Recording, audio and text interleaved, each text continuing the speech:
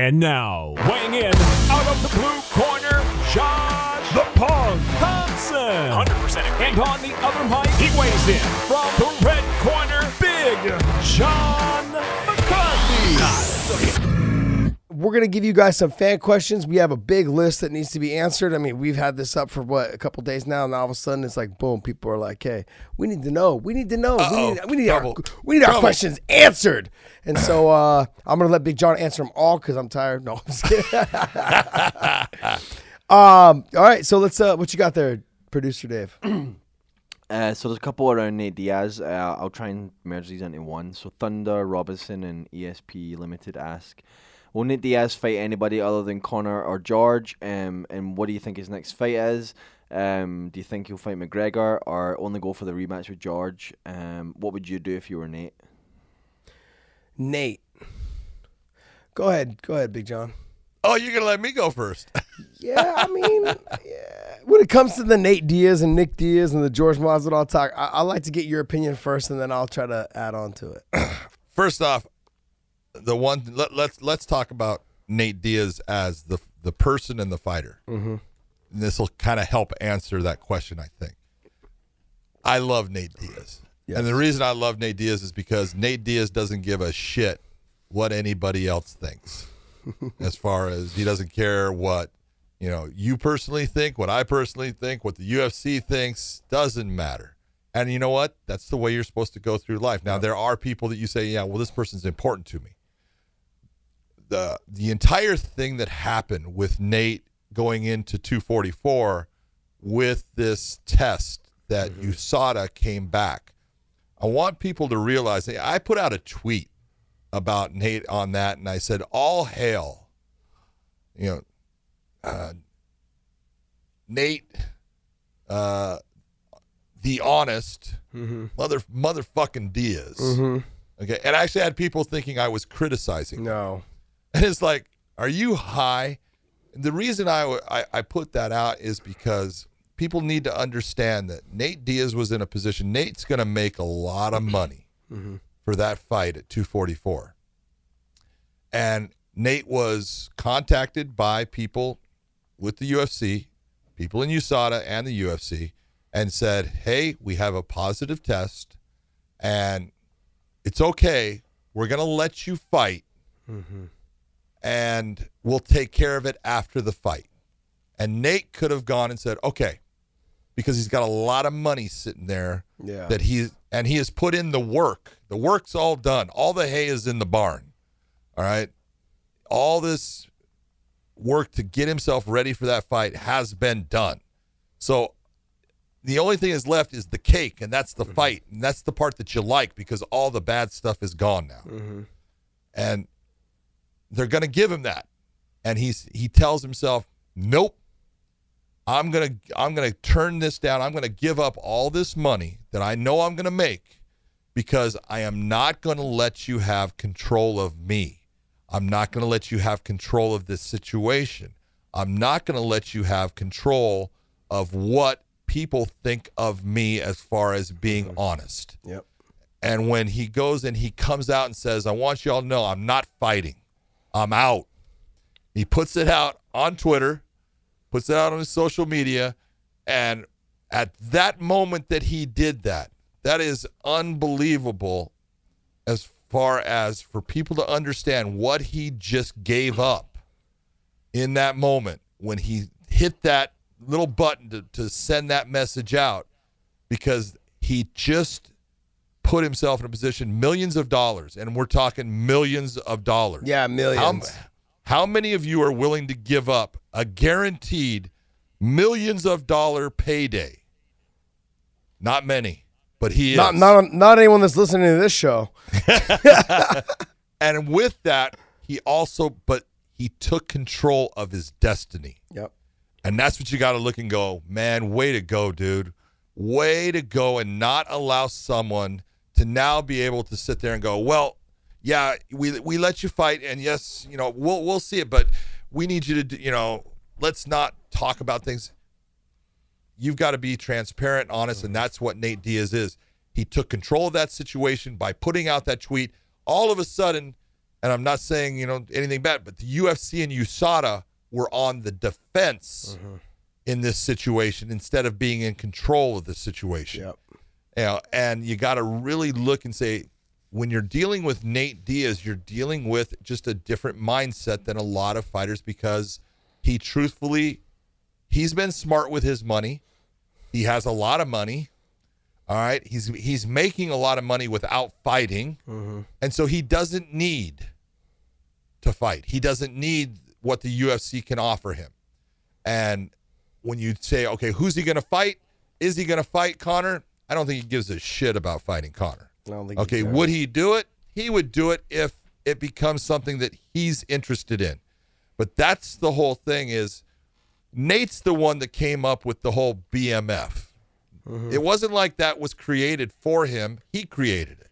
It wasn't that George Masvidal created it. He didn't. Nate's the one, after beating Anthony Pettis, stands in the middle of the cage and goes, you know what, I'm the bad motherfucker. He says, and I want to fight another bad motherfucker. He says, and I see him right there. And that's what created that situation. And that's why people like Nate Diaz. He is this guy that you believe in, that, you know what? Yeah, he's a bad motherfucker, because he'll fight anybody, anywhere. He's got that attitude. He doesn't care about anything as far as titles, really. He cares about who is he fighting. So it's going to take somebody that basically it gets the fire going in him. And, I believe in talking to him, he's got 2 fights left on his contract. He'll be able to, do what he wants after that. I think he wants to get through those fights. So when he's saying, I'm not going to fight, I really do think he's going to fight. Who he's going to fight, that's the question. And I don't think Conor creates a whole lot of interest in him, where a lot of guys, that's the guy that they want to fight. Yeah. I actually think that for him, he doesn't care. Masvidal, he would fight again, but I don't think the UFC really wants to put that fight back together. So it's going to be a question, but it's the best part about this whole thing is whoever he fights, it's going to be on Nate Diaz's terms. Yeah, that's the number one thing that I respect about him, is that he has done it. Him and his brother both. The two of them are 2 peas in a pod. The two of them they dictate what they do, when they do it. And as a fighter, I'm almost like envious of the fact that they did that. I did that a little bit with the Benson fight. Joe Silva called me and said, hey, we want you to fight after Pettis had pulled out. We want you to fight this guy. And I'm like, I don't even know who this guy is. And I'm ranked in the top 15. I'm like, I'm not fighting a tough guy and I'm number 3 right now. I'm like, no, either give me someone who's not going to do you any good. It doesn't do me any good. And I've never heard of the guy. I'm like, no.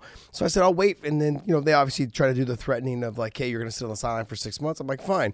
The number one thing, the reason why these guys, Nick and Nate, are able to do this though, is they've made good money throughout their career, but they're good with their money. Yeah. They don't blow it. When you don't blow your money and you're good with your money, you can turn to the promotion and say, that's fine. You can sit me as long as you want. Present me with a fight that I'm willing to accept, somebody that excites me, someone that gets me going. All day long, I will take that fight. When you're good with your money. When you're not good with your money, you have no say. You need them. You need them to give you somebody. And that has never been the case with me, and it seems like it's ever been the case with them. And I enjoy the fact that they have control and dictating who and when they fight. And sure, he's coming off this loss now to George. George's going to probably go on, I would say, maybe one more fight, maybe have a title shot, depending on all this. It depends on, I think, who it is. I think he would love to fight Colby Covington after all the drama and the shit talking and all that stuff.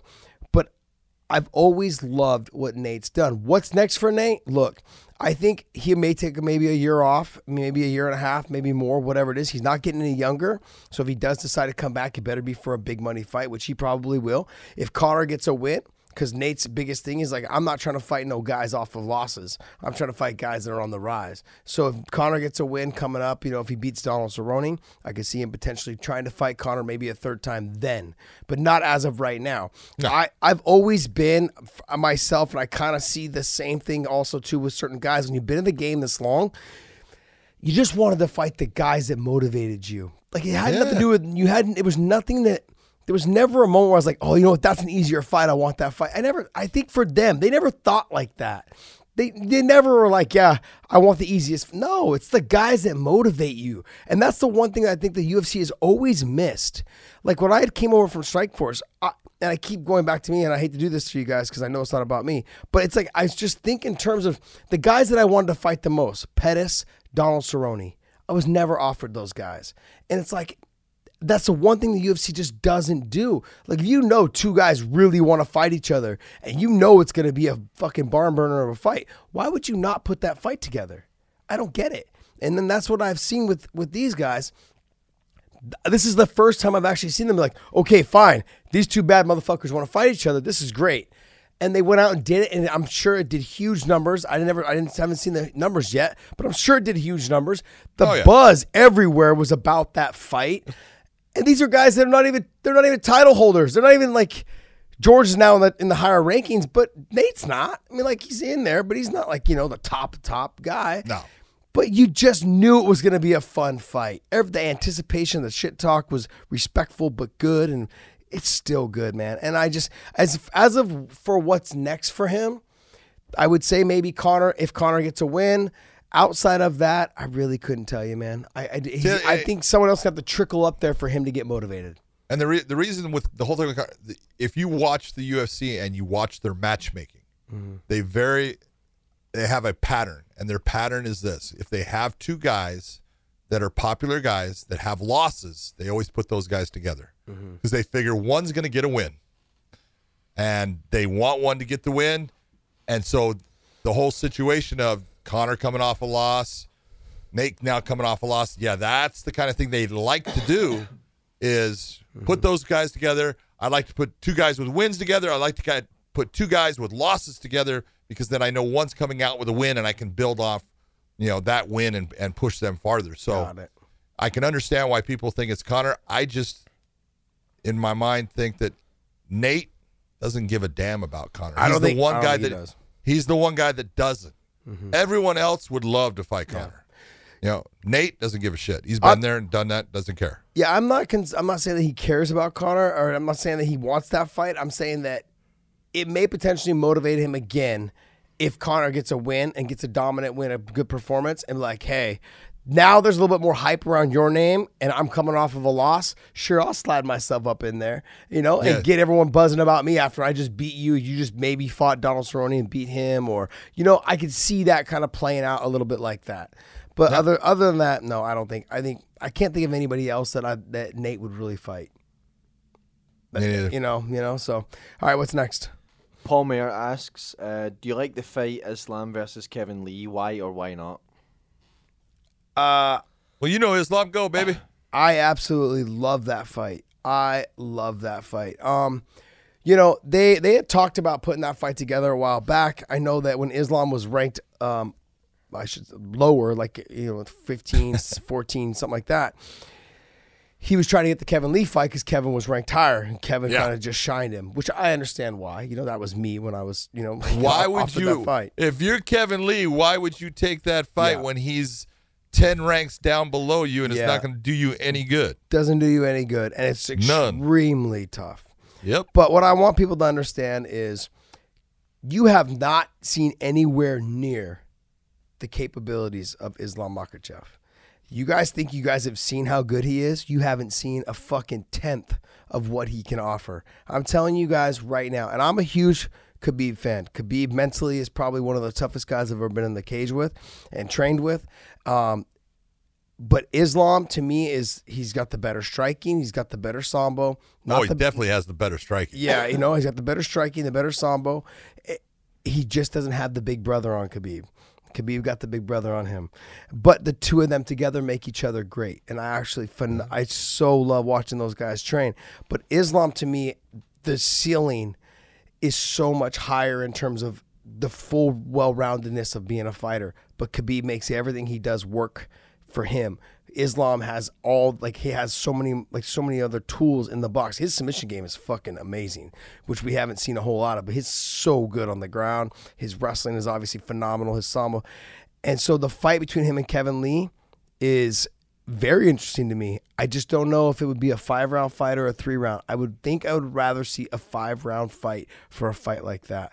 because the two of them, I think, would deserve to be on the platform at a main event level. See, okay, and I'm going with you. You want it to be a 5-round because you know that Kevin Burns in that 3, and you think that Islam, you know he's got a gas tank, he can go, and that 5 rounds is going to help him. You say that. No, but you say that. But here's the thing, and I know he's got a gas tank, and I know he can go.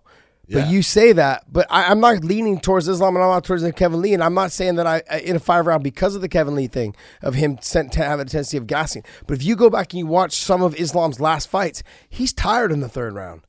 I'm not saying that he can't go on. When he fought Nick Lentz, he looked like he was about to pass out in the 3rd round. I was like, he's tough. Dude, the Carney's a bitch. Dude, he's good, he's tough, but Islam looked pasty pale, like just tired in that fight. I was like, what is going on? This is not the Islam I know.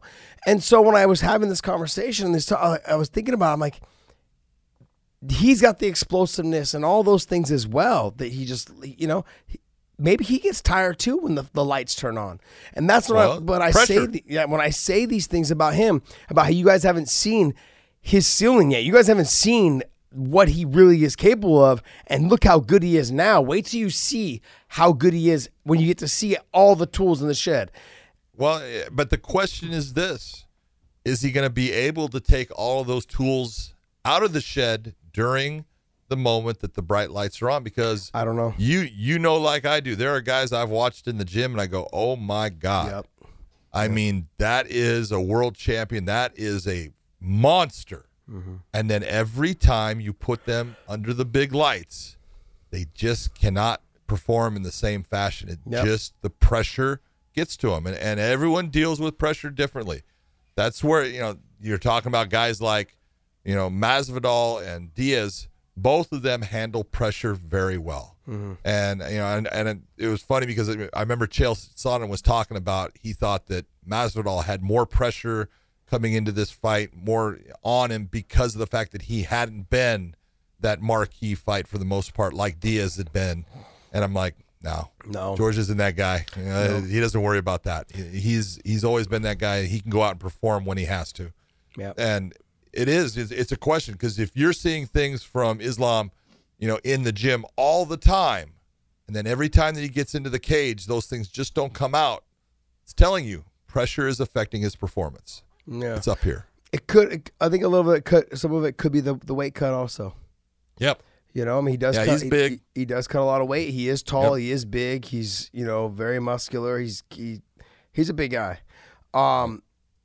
Look, we didn't talk about Kevin Lee at all. Look, Kevin Lee. If we see the Kevin Lee that fought Gillespie, I mean, and I think he looked good. I think he's just gonna get better. He's just going to get better. I'm a huge Kevin Lee fan. I've said this ever since the Robert Follis, when Robert Follis passed, his coach, he hasn't been the same. And we talked about this last week on the show, and we're just talking about the fact that, I think he's now hopefully found a home, and as long as he keeps listening to Firas, and he keeps, kind of seeing what the guidelines are with Rory McDonald and with GSP and whoever else is there in that gym training, and just seeing what they have been able to accomplish in their career, the sky could definitely be the limit for this guy, because he has all the intangibles. He has everything he needs. He's got the speed, he's got the power, he's got the wrestling, he's got all he needs. He just needs to learn to stay composed and learn how to use it in the cage when the lights turn on. And that's hard for some fighters. But I feel like a coach like Firas, who is, like you said last week, he's really good at game planning. Oh, And so when you have somebody like Kevin Lee who has all the intangibles, all he's got to do is follow the game plan. Man, that makes him tough to beat. And so the fact that those two guys could fight, it excites me. And I'm not saying one way or the other. I'm going to lean a little bit more towards Islam, because I like I've said, I know you guys haven't seen what he has to offer. You haven't even scratched the surface yet. And so I know there's a lot more he can do. But I also have the concern too with the 3-round fight. In a 5-round fight, he has been getting tired in 3-round fights. So we get to that 5-round round knowing now maybe the recovery will be better. He does recover really well in between rounds and training and all those things. But I do get concerned as well. But I'd like to see a fight of that magnitude of two guys that type of athleticism and that type of greatness, do a 5-round fight. Yep. You know, I'd like to see that one too. That would be a good fight. And I hate to say it, I'm going to go with Kevin Lee in that one right now. Ooh, boy. Right now. You know what? Under the lights. We may have to put a little friendly bet. I still owe you a steak, by the way. I still owe you a steak, by the way. You still owe me a steak. I can't believe it's been that long. It has been a long time. What's next? I'm just leaving it up there. Which Bellator champions have a good chance of beating the UFC champions? And this is from a guy called Ariel. Ariel Helwani. Ariel Helwani, hello. Are you trying to use our stuff now, huh, Ariel? He wants to use, something about podcasts. Who are our guys that can beat the champions? Well, I think Patricio can beat anybody. I think Patricio has a really good chance. He's got his hands full with Max Holloway. He's got his hands full. But we've seen good boxing, good dirty boxing, those type of things can expose Max I think the one thing before you go on about anything, go ahead, because you brought up Patricio against Max. When you watch Volkanovski, when he fights Max Holloway December 14th, all right, that fight right there is going to tell you how good Patricio Pitbull can do against Max Holloway. Why do you say that? Because they're very similar. Okay. Shorter stature, stocky, strong, and come forward and get inside and land shots, and are not afraid of taking shots to land their shots. So that fight is going to say a lot about exactly how Patricio would look against Max. Now, I'm not saying that Patricio and Volkanovski are the same guy. They're not, and I would take Pitbull every day of the week against Volkanovski right now. But Volkanovski has a style is going to be very similar to what you would see Pitbull against Holloway. Okay, so I would go Patricio has a good chance. I'm not saying he could beat him, but this is what happens when you get to the top 1%. You get to that top championship tier, say 1, 2, and 3.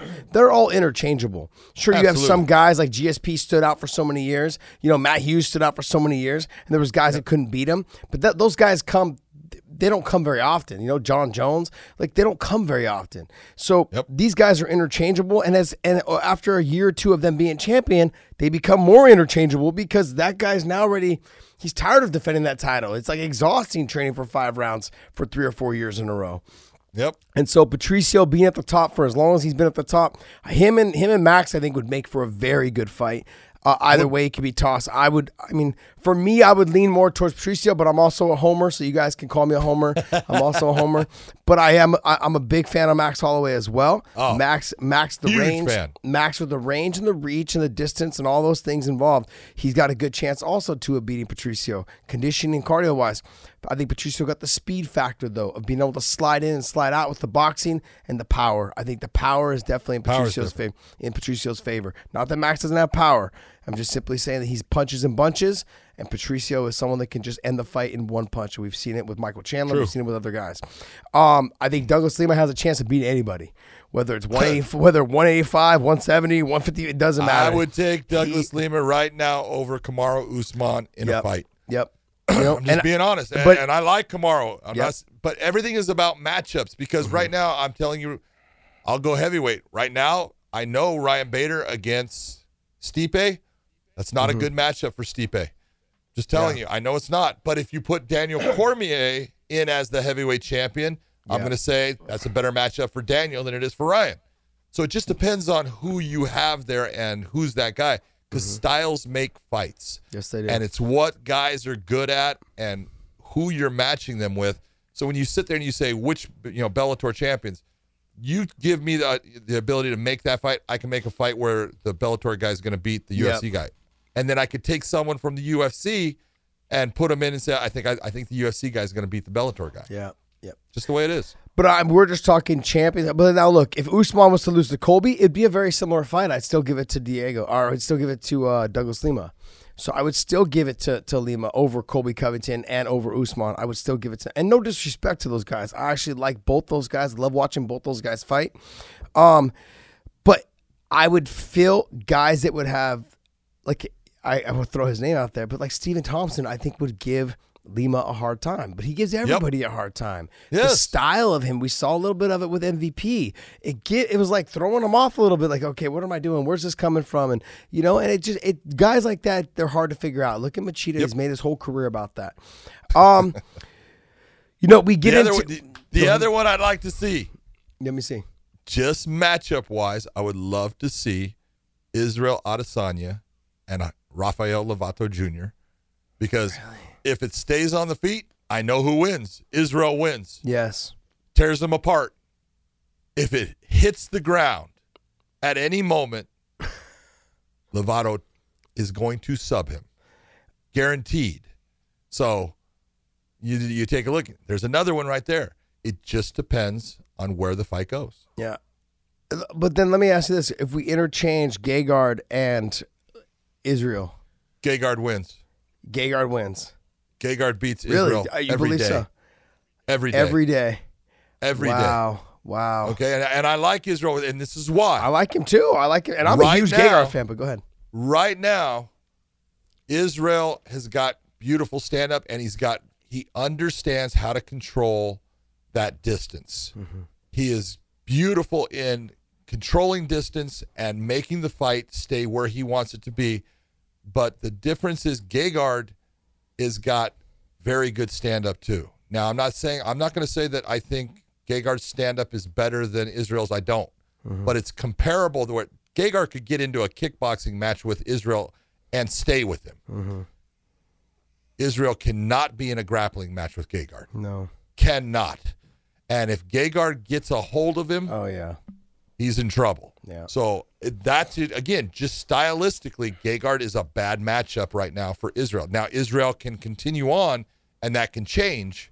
But you look at the guys that are going to give Israel problems, Gegard's the exact blueprint of what can give him a problem. Got it.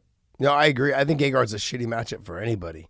He's so good all the way around. We saw like how good he is on the ground when he fought Lovato Jr. And like I thought for sure he was going to get finished in the first, second, somewhat into the third round. I mean, I was like, shit, man, what's going on? And then he changed the tide in the third round, just fucking put a beating of a lifetime on Lovato Jr. Like, good heavens. Boy, he did. So, who's next? 205. What champions? Bader. It's not Bader. So Bader at 205, and then John Jones. John Jones. Yeah, I go with John Jones. Yeah, I have to go with John. Yeah, I've seen that fight. I think Bader's a different fighter right now, but let's be honest, John Jones. John's good, man. Hey. But I don't even look at it so much as that. Even if John Jones, Brian Bader's, he's just better at heavyweight. Like I have no idea why he's even thinking about going back down to defend at 205. I'm like, just get rid of it. Just like you're a better fighter at heavyweight, and these guys cannot keep up with your speed. They can't fucking out wrestle you. Like at heavyweight, like you said, he's a bad matchup for Stipe. A really bad matchup for Stipe. Bad matchup for Stipe. But at 205, like he's just not the same fighter. I think he stays at heavyweight. He cleans out. I think he should. Yeah, he'll have a hard time, I think, with Minikoff. He'll have a hard time with Minikoff because Minikoff's got good wrestling. He's good on the feet, like long, lanky reach, those kind of things. But I think after the Minikoff fight, realistically, you start looking at Tyrell Fortune. That's really the next. But they train together, so it's like you got some time. You got some time in there to deal with that in that scenario, in that situation. So, I mean, outside of that, I don't see any of the other heavyweights really beating Ryan Bader. Right now, no. I honestly, you go to matchups. The one matchup I would love to see for John Jones is Phil Davis. Really? I would love to see that. That's a matchup that's going to create problems for John. How so? Not that he can't beat him, because of the fact that Phil is someone that doesn't worry about John Jones just being able to take him down. Phil knows I have the ability to stop what he does as far as his attacks in taking people down. Mm-hmm. What Phil's going to have a hard time with is that distance in the way John attacks with that front lead kick and what he does and setting up that distance and keeping Phil at a distance. Phil's going to have to figure out a way to get past that distance, even though Phil's very long too. He's not as long as John Jones. No. But if Phil fights a smart fight, he creates problems for John. I'm not saying that he beats John, but that would be a good matchup. Yeah. I'm not quite on the Phil wagon to beat John Jones, and I'm a big Phil fan, but I didn't say. I said it's a good. That's a stylistic matchup that I go. All right, there's problems that are presented for John that he doesn't sometimes have to deal with. I got you. When he's fighting these other guys. I gotcha. Good. What about Patricio and Khabib? Who? Patricio and Khabib? No, Khabib is just too big. Size-wise, Patricio would have a hard time with. Wrestling-wise, Patricio would have a hard time with them. He'd have the advantage of the stand-up and the knockout position, so Khabib would have to take that serious. He'd also have a hard time getting in on the double leg because Patricio's so short. So it would pose a little bit of a threat and concern. Khabib's going to have some problems in taking Patricio down. He will have some problems taking him down. But Not saying he can't do it, but he's going to have some problems. But I think once he gets him down, I think the fight doesn't last very long after that. Just the mauling and the size of holding him down, it'll play a big factor. I think if he can get him down, and I'm not trying to be, and this is the one time I will say I'm not trying to be a homer. I'm simply saying this. I've been on the bottom of, training with Khabib, and it's not like you just pop back up. But if you pop back up, his hands are still locked. He's taking you back down. My thing is once he locks his hands, he's not trying to let go of those things ever. And so when people get back to their feet, it's because he pretty much let you up to take you back down. And he's just going to try to make you tired. And then everything else, your striking power, your speed, all that is like in a video game. It just starts going lower and lower and lower. Okay? And then when you finally do get out of the first round, it's like, okay, second round, you're not the same guy you were when we started the first round. So the takedown's not as important.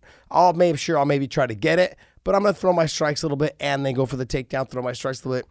So now it's giving you something else to worry about because you just got mauled for the first round. That's why Conor got dropped with the punch. It's because he was worried about the takedown.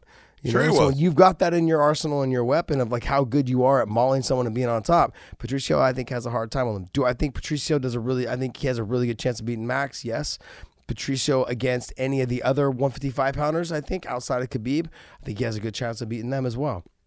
I think he has a little bit of a hard time with Tony because Tony's so long. The lengthiness, that's the hard part, That's not a good matchup. That's not a good matchup. In my opinion, for Patricio, I think Tony's got a style that would give Patricio some problems. Yeah, it's a funky. Obviously, I know it's a very funky style, but I think beyond those guys, I think Patricio has a good chance of. But you're talking about the two best guys, and like I said when we started this conversation, these guys are all interchangeables on styles, make matchups, and you just touched on that. With the Stipe and the DC fight, DC against Ryan Bader. Yeah, it's a really tough fight for Ryan Bader, but Stipe and Bader. A lot easier fight for Ryan Bader. So it's it's stylistically, it's a good matchup for him with what he does. Yeah, that's true. Next. All right. Drew Knight asks, why is it that groin shot victims get up to 5 minutes to recover, but the eye poke victims seem to be more of a can you or can you not fight decision that needs to be answered right away rather than wait 5 minutes and then work out if they can see or not? I guess I'll take this one. Yeah, unless you want to answer it, no, Josh. because I've been asking myself that same damn question for 15 years now. As simple as it gets, you cannot have a doctor check somebody for a groin shot. You're not going to have in Japan, it happens, and Josh would know this well since he fought there. Someone gets hit with a groin shot. The doctor will actually reach his hand into your trunks and fondle your testicles. Okay, because they just do things different. That's why Josh likes to do that. Exactly. In North America, no doctor in the middle of a crowd is going to reach his hands inside. And so when the rules were put together, we gave the fighter the control of that 5 minutes of time, meaning that as a referee, I call time because of a groin shot. I cannot restart this fight until that fighter tells me, yes, I'm ready to go. Now, if it goes to the end of the 5 minutes, then I cannot restart it, and the fight will be over based upon what I say is either a intentional blow, unintentional, no contest, DQ, whatever it's going to be. But that's because the fighter has control. So the fighter can sit there, he can be doing push-ups, and I go, all right, you're ready. Nope, not ready. And I can't start the fight. Wow. They have control of the 5 minutes. Once they say, I'm ready, now we restart the fight, and it's all back together. When it comes to eye pokes, And any other foul that happens to a fighter, the referee and the ringside physician in consultation with the referee, but the referee is the person in control of that time. Mm-hmm. Your problem in what you're looking at, as far as why isn't that they don't give the 5 minutes, that is really dependent upon your referee. And everyone has their favorite referees, okay? And it's all good. But Mike Beltran, you're my favorite, buddy. Mike Beltran, you're my favorite. people have no idea the good referees compared to the bad referees. When they determine what a good referee is, it's because that referee makes, lets the fight go on that they think should have gone on or something like that. The referees that you don't even realize what they do. You had no idea how many fights. All right, you had, and we kind of talked about the Nate Diaz cut. All right, people have no idea how many fights I had doctors wanting to stop that I created another round for the fighter. Mm-hmm. Okay, now you do that because you do it because of what's right for the sport and understanding what's going to cause a problem for the fighter. They need to understand doctors are always in that position. They're wanting to protect. They're wanting to take care of the fighter. The fighter gets paid to get damaged. That's their job. Now, we don't want them to have unnecessary damage, and that's when the doctor will come in and say, well, yeah, you can't go on with that cut. But many times, the fighter can go on with that cut. And so you have referees that know how to handle things in certain ways that they create this extra time. I will tell you, I used to what I would call manipulate time when it came to guys with eye pokes. I'd never brought the doctor in right away. I would always, if you got poked, I would tell you, hey, clear out your eye. People can go back and watch certain things. I had like, John Dotson and Demetrius, Johnson fighting. And there was an incident, I'm sitting there and saying, hey, can you see? And he said, yeah, I'm good. I said, so you can see clearly right now? He goes, yeah, I'm good. So, am I ugly? And he goes, no. And I go, obviously you can't see. I'm going to give you more time right now. All right. And the reason I'm doing all that is I'm not doing it to be funny with it. I'm doing it to manipulate time. I'm allowing time to go by, and I'm allowing him to have more and more of this as under the rules. Got it. I have this ability to do this. And sometimes guys will try to get back into the fight, and I'm going to hold them back from getting into the fight. Now, there are referees that they're going to go by this black and white rule set. And that black and white rule set says, we bring in the ringside physician. Ringside physician says, yes, he can go. No, he can't. And let's get this fight going. They don't understand how to manipulate time. Yeah. So you're going to get differences in what occurs based upon your referees. But people think, well, you should just give the time to the fighter. You can't do that either, because you will get guys that actually manipulate the time to their advantage when they don't deserve that advantage. They really weren't hurt by a serious eye poke, we'll say, or a serious foul, and because they're tired, they're going to sit there and say, I can't go. I need more time. I need more time, because they're tired and their opponent is now putting it on them, and they need to get that air back. And so this is why the fighter is not given the ability to control that time, only if it is a groin shot, because we can't say exactly how bad it was. Got it. All right, next one. I have nothing to add to that because there's you said it all. Josh is still fixated on fondling his testicles. The fondling of the junk. Kevin Hernandez asks, what rank do you think Douglas Lima would be in the UFC welterweight rankings? Number one or number two? Yeah, he'd be number one or number two. I think he'd be exactly where he is. He'd either be the champion or he'd be ranked number one or number two. Did you guys see the ESPN rankings? It showed he was number 4. And what did you think of that? Where he number 4 at 170 or number 4 in the pound for pound? Number 4, 170. Who did they have in front of him? They got Usman in front of him. Yeah, they Colby. They had Masvidal as well. Yeah, no, negative. No. Look at Masvidal fought in Bellator. All right, so Masvidal is fighting very well right now. Yes, he is. That's not a fight that George is going to be real comfortable in. No, I don't give that fight to George. I like George a lot. I love what he's been able to accomplish as of lately, but I don't give that fight to George at all. Yeah, no.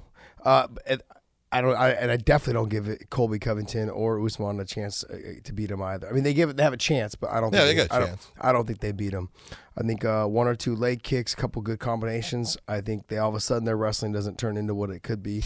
And I've also seen Colby doesn't get tired, but Colby's stand up is horrendous. And he's got no power. No power. And don't get me No wrong, power at all. He's a go forward kind of guy, and he does get the job done. He's got good conditioning, but when it comes to if he was to fight somebody like Lima, you don't want to get hit by him. Trying to get in on the takedowns, no way. You have to look at Lima's record and what he has done, and his losses came at a time when he didn't wrestle well. Yeah, and he became. I'll give you a little backstory. Brian Stan is a guy that I talk to. Sometimes about certain things and have a lot of respect for him. Well, he used to train with Douglas Lima, and before the very first fight with Rory, I was talking to Brian Stan about, hey, what do you think? And he goes, John, I am telling you, I hated training with that son of a bitch. Yeah. And he's saying that in a sarcastic way. He loves the guy. He goes, he is a freaking monster. He goes, I was 185 and then a 205-pound guy. He goes, and he was always stronger than me. He was always faster than me. His wrestling was he was so hard to take down. And every time, if I could even get him down, he just popped right back to his feet. And it was like I burned all this energy for nothing. He goes, and when he decides to just specifically target a certain area for him to be good at, he goes, he becomes so much better at it. He goes, I'm telling you, people have no idea how good he is. He goes, I'd be shocked if Rory can beat him. And so that tells you, that was Brian a while ago. And you saw in Douglas Lima's first fight against Rory was able to take him down. How many times did he take him down in the second fight? 0. Oh, I thought he got one takedown. He ended up taking, who ended up on top? Yeah, that's true. Douglas Lima. Yeah. Okay, so, he is a guy that his stand-up is dangerous. His kicks are lethal. His Brazilian Jiu-Jitsu is good. It's not Damian Maia worthy. It's not Lovato worthy. It's not close to that. But his wrestling, especially his defensive wrestling, is now fantastic. And a lot of that came because of the fight he had with Ben Askren that he'll tell you, I was not prepared to fight someone that wrestled the way he did. Yeah. Not many people are prepared for someone like Ben Askren. No, but they're wrestling. And people want to talk. Everyone thinks, oh, I wrestle, I can stop that. It's like, you got no idea. No idea, man. There's stories about how he would just lock his fingers around someone's legs and all of a sudden they end up on, the takedown. Look, and the other thing too is like people want to compare like, oh, well, he lost to Ben Askren. Yeah, he also lost to Ben Askren years ago when Ben Askren was younger. Not what I'm talking about. And he was younger. Yeah, he was younger, but Ben Askren was younger. Ben Askren was still fresh coming off of the wrestling scene, was still training, had a pretty good jiu-jitsu game at the time, but still was heavy reliant on wrestling, which he still is now. But the speed of Ben Askren now, you've seen in some of his most recent fights, it's not the same. It's changed. Yeah, it's changed. No, he's not the slow. same. He's not the same. Exactly. He's not the same in closing that distance as he was when he fought someone like Lima years and years ago. So, I think for sure Lima is the guy. I think that has Patricio and Lima, because they're the pillars of Bellator, I believe right now. Those are and Lima Lay for sure. With a couple more wins, getting her up there, getting her name out there more. I mean, those would be like the three biggest pillars I think of Bellator right now. Next. Really Real asks, Josh, what do you think about the big mega boxing payouts versus UFC payouts? And then he gives the example of Canelo getting $35 million and Masvidal getting $500,000. I don't know if those numbers are real, but that's what he Well, gave. look. Those numbers aren't real. They're not real. That's what. Yeah. Well, Canelo's is real. I'll tell you that. Yeah, Canelo made $35 million, but John, you want to go ahead and you could touch on it. Go ahead. Well, the numbers aren't real. That's the thing. It's hard. Like if you guys go back to my Bellator fights, it says I made $5 and $10 grand to fight. No, I did not make that much. Yes, you did. There's no way I made that You that fought money. for $10,000. Yeah, I wouldn't even get out of bed for 10 grand. Like this, no thanks, man. No thanks. No, it's go ahead. What people need to figure out is this. The State Athletic Commission is given a contract. Mm-hmm. They see the contract. It is a signed contract. They verify it with the fighter, the fight management, all that stuff. Okay? What is done behind the scenes for the fighter and between the fighter and the promotion, that has nothing to do with the Athletic Commission. All they can go off of is the signed contract of, fighter A is going to fight fighter B, and this is their purse. And here is now the check associated with that purse made out to the fighter in that amount. So when the fighter is done with the fight, they go into the back, they get medically checked by the commission to make sure that they're okay. They can get a medical suspension by the doctor, or they're told, hey, you need to see this or go to this doctor or this, and they are handed their check at that time for participating in the fight for the promotion. But that check can be $10,000. And the promotion can have an agreement with that fighter under another part of the contract that is not what's given to the Athletic Commission, where that fighter is going to make $1 million for that fight. So the commission gives them the check for $10,000, and then electronically transferred into the fighter's accounts by the promotion is that $1 million that they get, which is their actual pay for the fight. And this is what people don't understand. How many people out there have a sign that says how much they make at their job? Yeah. Nobody. Yeah. Because it's nobody's business what you have decided to make for a living or what someone is paying you. It shouldn't be public knowledge. No. And that's what promoters are doing for the fighters, is they're saying, hey, this is none of your business. And if you think that I'm paying this guy $500,000 for this fight, that's great. Yeah, that's what he's getting. But if the people that know, Jorge Masvidal, George Masvidal, however you want to say his first name, because if you're in Cuba, it's Jorge. But he did not make $500,000 for that fight at a top. Yes, he made $500,000 from the commission check. Yep. The commission handed him a check for $500,000. Nice. But he's going to get a nice amount of money going into his bank account from pay-per-view and all the things that are associated that he agreed to. And he's going to make millions of dollars off of that fight, which he deserves. Now, is he going to make $35 million? No. All right. But you can go into the boxing world, and how many people make $35 million for a fight? Very few. And very few would make it in MMA. So he's getting very good money. He's happy with his money. That's why he's fighting. And someday, maybe, people need to understand the percentages in the boxing world. The fighters end up, because of the Ali Act, they're going to get 80% of the pay goes to the fighters. Now, that's all the fighters. But I'm telling you, if you have a 10-fight card and you're with Canelo and Kovalev made, we'll say, somewhere in the area of $50 million between the two. The rest of those guys combined didn't make $1 million. Yeah. All right? So it's only those top two that are getting the big money, and that happens in MMA too.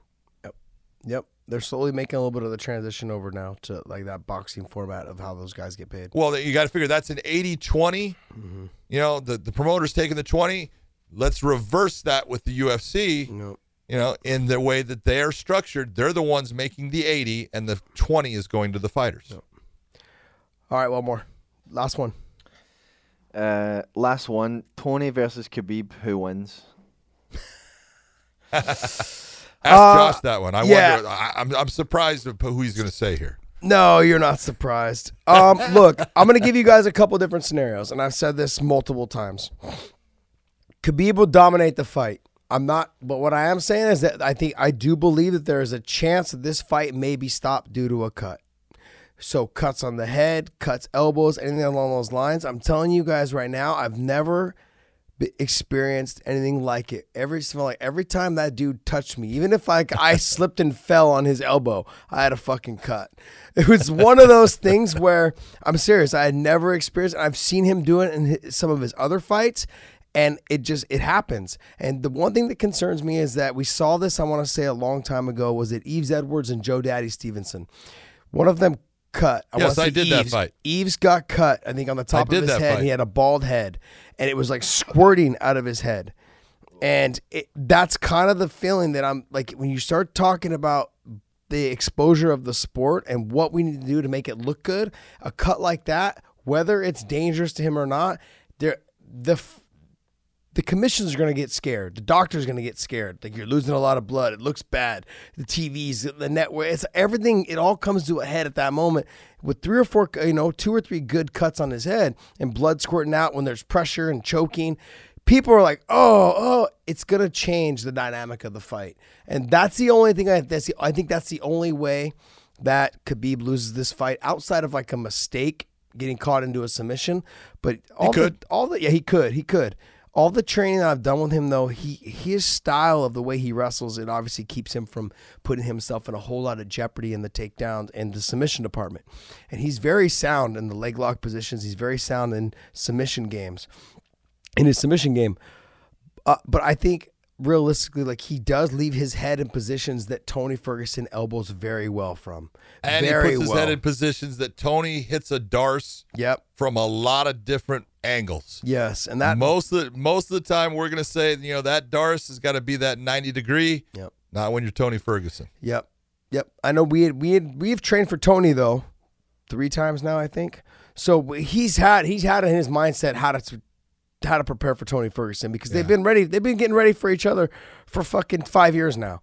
Okay. And it's like, it hasn't happened, but they know in their minds, neither one of them have changed a whole lot since the first time they fought. I feel like Tony's utilized a little bit more of his funkiness, like his roll away, defending doubles and that type of stuff. But that's not the way that Khabib fights. He shoots the double leg and just shoots you all the way to the wall. Then he tries to lift you, take you down, do all those things, grind on you. But in those moments against the cage, he also leaves his head in positions to be elbowed on the side of the head, and those are things that concern me with the cuts. Bald head, no hair on there, 1 or 2 cuts makes it a shit show. And those cuts can end up skewing how the doctor perceives whether this fighter should continue or not with the amount of blood loss. I mean, just in my mind, you would know more about that, but just in my mind, that's what I'm thinking. All right. I'm going to give you a story. I'll give you the entire backstory on Yves Edwards and Joe Stevenson, but I got to go to a prior fight to give you this story. Okay. Because there was one of the very first Ultimate Fighter finales. The very first one happened at the Cox Pavilion, and then all of the Ultimate Fighter finales went to the Hard Rock, if you recall. The Joint? And the Joint in the Hard Rock. And there's a particular fight. If you go to Extreme Couture in Las Vegas, there's a mat up on the wall folded in half. Yeah. And that mat is from this fight. Okay. Because Jay Haran, who used to work out at Extreme Couture, was fighting a guy named Jonathan Goulet, who is from Quebec, Canada. Yep.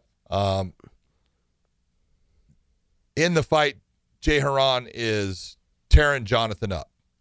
But at a certain point, Jonathan lands one elbow right into the middle of Jay Haran's forehead, and it puts about a 1/2-inch cut in the middle of his forehead, but it hits an arterial vein.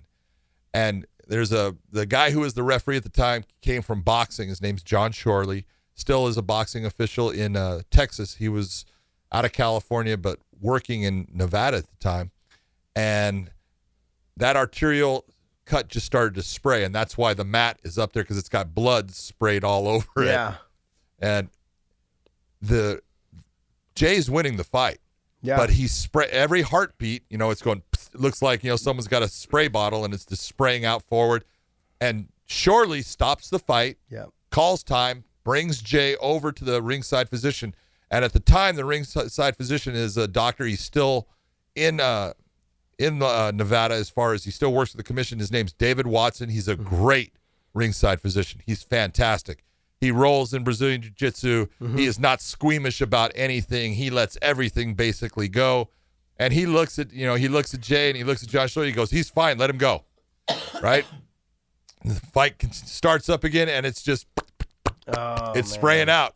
And surely our referee is starting to become physically ill because of how much blood is coming out. Really? I'm not kidding. And so he stops the fight. Time brings him to the ringside position. Watson comes up onto that catwalk, and he looks and he goes, "It hasn't changed. He's fine. Let him go." So it comes to the end of the round. They go to their corners. The cut man puts stuff on the thing, and Shorley calls me over, and he goes, "Johnny, he's really bleeding a lot." And I go, "John," I said, "the doctor told you he's fine." I said, "Look, you're wanting the doctor to stop the fight. He's not going to do that. I can't stop This isn't laughing. bad. This is I'm telling you, this is the truth."